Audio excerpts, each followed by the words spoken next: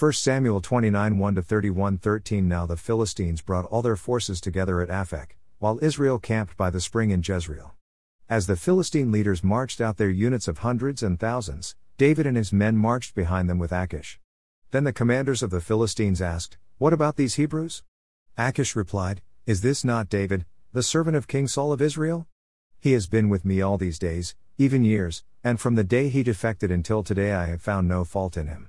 But the commanders of the Philistines were angry with Achish and told him, "Send that man back and let him return to the place you assigned him. He must not go down with us into battle only to become our adversary during the war. What better way for him to regain the favor of his master than with the heads of our men? Is this not the David about whom they sing in their dances? Saul has slain his thousands, and David his tens of thousands?" So Achish summoned David and told him, "As surely as the Lord lives, you have been upright in my sight, and it seems right that you should march in and out with me in the army, because I have found no fault in you from the day you came to me until this day. But you have no favor in the sight of the leaders. Therefore turn back now and go in peace, so that you will not do anything to displease the leaders of the Philistines." "But what have I done?" David replied. "What have you found against your servant, from the day I came to you until today, to keep me from going along to fight against the enemies of my lord the king?" Achish replied, "I know that you are as pleasing in my sight as an angel of God. But the commanders of the Philistines have said, 'He must not go into battle with us.' Now then, get up early in the morning, along with your master's servants who came with you, and go as soon as it is light." So David and his men got up early in the morning to return to the land of the Philistines. And the Philistines went up to Jezreel. On the third day David and his men arrived in Ziklag, and the Amalekites had raided the Negev, attacked Ziklag, and burned it down. They had taken captive the women and all who were there, both young and old. They had not killed anyone, but had carried them off as they went on their way. When David and his men came to the city, they found it burned down and their wives and sons and daughters taken captive. So David and the troops with him lifted up their voices and wept until they had no strength left to weep. David's two wives, Ahinoam of Jezreel and Abigail the widow of Nabal of Carmel, had been taken captive. And David was greatly distressed because the people spoke of stoning him, because the soul of every man grieved for his sons and daughters. But David found strength in the Lord his God. Then David said to Abiathar the priest, the son of Ahimelech, "Bring me the ephod." So Abiathar brought it to him, and David inquired of the Lord, "Should I pursue these raiders? Will I overtake them?" "Pursue them," the Lord replied, "for you will surely overtake them and rescue the captives." So David and his 600 men went to the brook of Besor, where some stayed behind because 200 men were too exhausted to cross the brook. But David and 400 men continued in pursuit. Now his men found an Egyptian in the field and brought him to David. They gave the man water to drink and food to eat, a piece of a fig cake and 2 clusters of raisins. So he ate and was revived, for he had not had any food or water for 3 days and 3 nights. Then David asked him, "To whom do you belong, and where are you from?" "I am an Egyptian," he replied, "the slave of an Amalekite. My master abandoned me 3 days ago when I fell ill. We raided the Negev of the Kerethites, the territory of Judah, and the Negev of Caleb, and we burned down Ziklag. Will you lead me to these raiders?" David asked. And the man replied, "Swear to me by God that you will not kill me or deliver me into the hand of my master, and I will lead you to them." So he led David down, and there were the Amalekites spread out over all the land, eating, drinking, and celebrating the great amount of plunder they had taken from the land of the Philistines and the land of Judah. And David struck them down from twilight until the evening of the next day. Not a man escaped, except 400 young men who fled, riding off on camels. So David recovered everything the Amalekites had taken, including his 2 wives. Nothing was missing, young or old, son or daughter, or any of the plunder the Amalekites had taken. David brought everything back. And he recovered all the flocks and herds, which his men drove ahead of the other livestock, calling out, "This is David's plunder." When David came to the 200 men who had been too exhausted to follow him from the brook of Besor, they came out to meet him and the troops with him. As David approached the men, he greeted them, but all the wicked and worthless men among those who had gone with David said, "Because they did not go with us, we will not share with them the plunder we recovered, except for each man's wife and children. They may take them and go." But David said, "My brothers, you must not do this with what the Lord has given us. He has protected us and delivered into our hands the raiders who came against us. Who will listen to your proposal? The share of the one who went to battle will match the share of the one who stayed with the supplies. They will share alike." And so it has been from that day forward. David established this statute as an ordinance for Israel to this very day.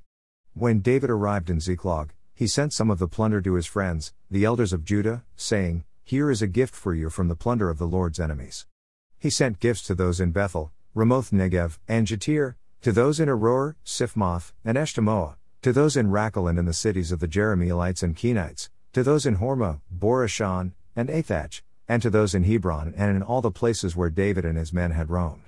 Now the Philistines fought against Israel, and the men of Israel fled before them, and many fell slain on Mount Gilboa.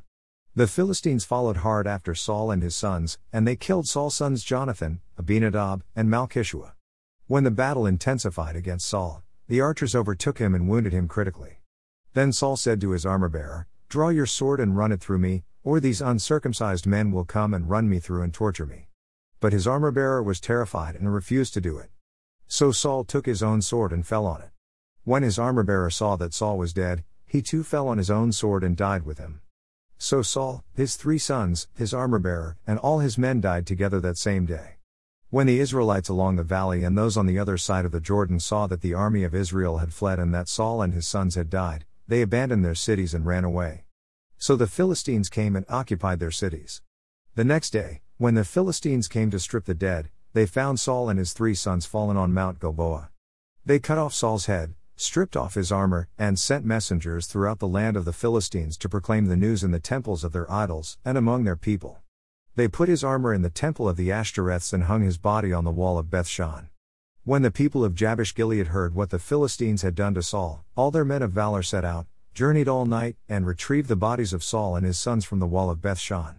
When they arrived at Jabesh, they burned the bodies there. Then they took their bones and buried them under the tamarisk tree in Jabesh, and they fasted 7 days. John 11:55-12:19. Now the Passover of the Jews was near, and many went up to Jerusalem out of the region before the Passover, so that they might purify themselves. Therefore they were seeking Jesus and were saying among one another standing in the temple, "What does it seem to you, that he will not come to the feast?" Now the chief priests and the Pharisees had given a command that if anyone should know where he is, he should show it, so that they might seize him. Therefore 6 days before the Passover, Jesus came to Bethany, where Lazarus was, whom Jesus had raised out from the dead. Therefore they made him a supper there, and Martha was serving, and Lazarus was one of those reclining with him. Therefore Mary, having taken a litra of fragrant oil of pure nard, of great price, anointed the feet of Jesus and wiped his feet with her hair, and the house was filled with the fragrance of the oil. But Judas Iscariot, one of his disciples, being about to betray him, says, "Why was this fragrant oil not sold for 300 denarii and given to the poor?" But he said this, not because he was caring for the poor, but because he was a thief, and having the money bag, he used to pilfer that being put into it. Therefore Jesus said, "Leave her alone, so that for the day of my burial she may keep it. For you always have the poor with you, but not always do you have me." Therefore a great crowd of the Jews knew that he is there, and they came, not only because of Jesus, but that they might see Lazarus also, whom he had raised out from the dead. But the chief priests took counsel, that they might kill Lazarus also, because on account of him many of the Jews were going away and were believing in Jesus. On the next day the great crowd having come to the feast, having heard that Jesus is coming into Jerusalem, took the branches of the palm trees and went out to meet him, and were shouting, "Hosanna! Blessed is the one coming in the name of the Lord, and the King of Israel." Now Jesus, having found a young donkey, sat upon it, as it is written, "Fear not, daughter of Zion. Behold, your king comes, sitting on a colt of a donkey." His disciples did not know these things from the first, but when Jesus was glorified, then they remembered that these things were written of him, and these things they had done to him. Therefore the crowd being with him when he called Lazarus out of the tomb and raised him out from the dead, continued to bear witness. On account of this also the crowd met him, because they heard of his having done this sign. Therefore the Pharisees said among themselves, "You see that you gain nothing. Behold, the world has gone after him." Psalm 118 1-18. Give thanks to the Lord, for he is good, his loving devotion endures forever. Let Israel say, his loving devotion endures forever. Let the house of Aaron say, his loving devotion endures forever. Let those who fear the Lord say, his loving devotion endures forever. In my distress I called to the Lord, and he answered and set me free. The Lord is on my side, I will not be afraid. What can man do to me? The Lord is on my side, he is my helper. Therefore I will look in triumph on those who hate me.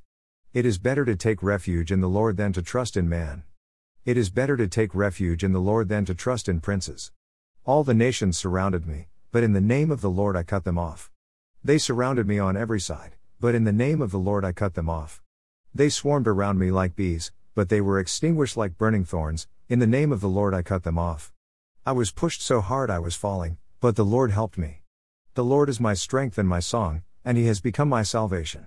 Shouts of joy and salvation resound in the tents of the righteous. The right hand of the Lord performs with valor.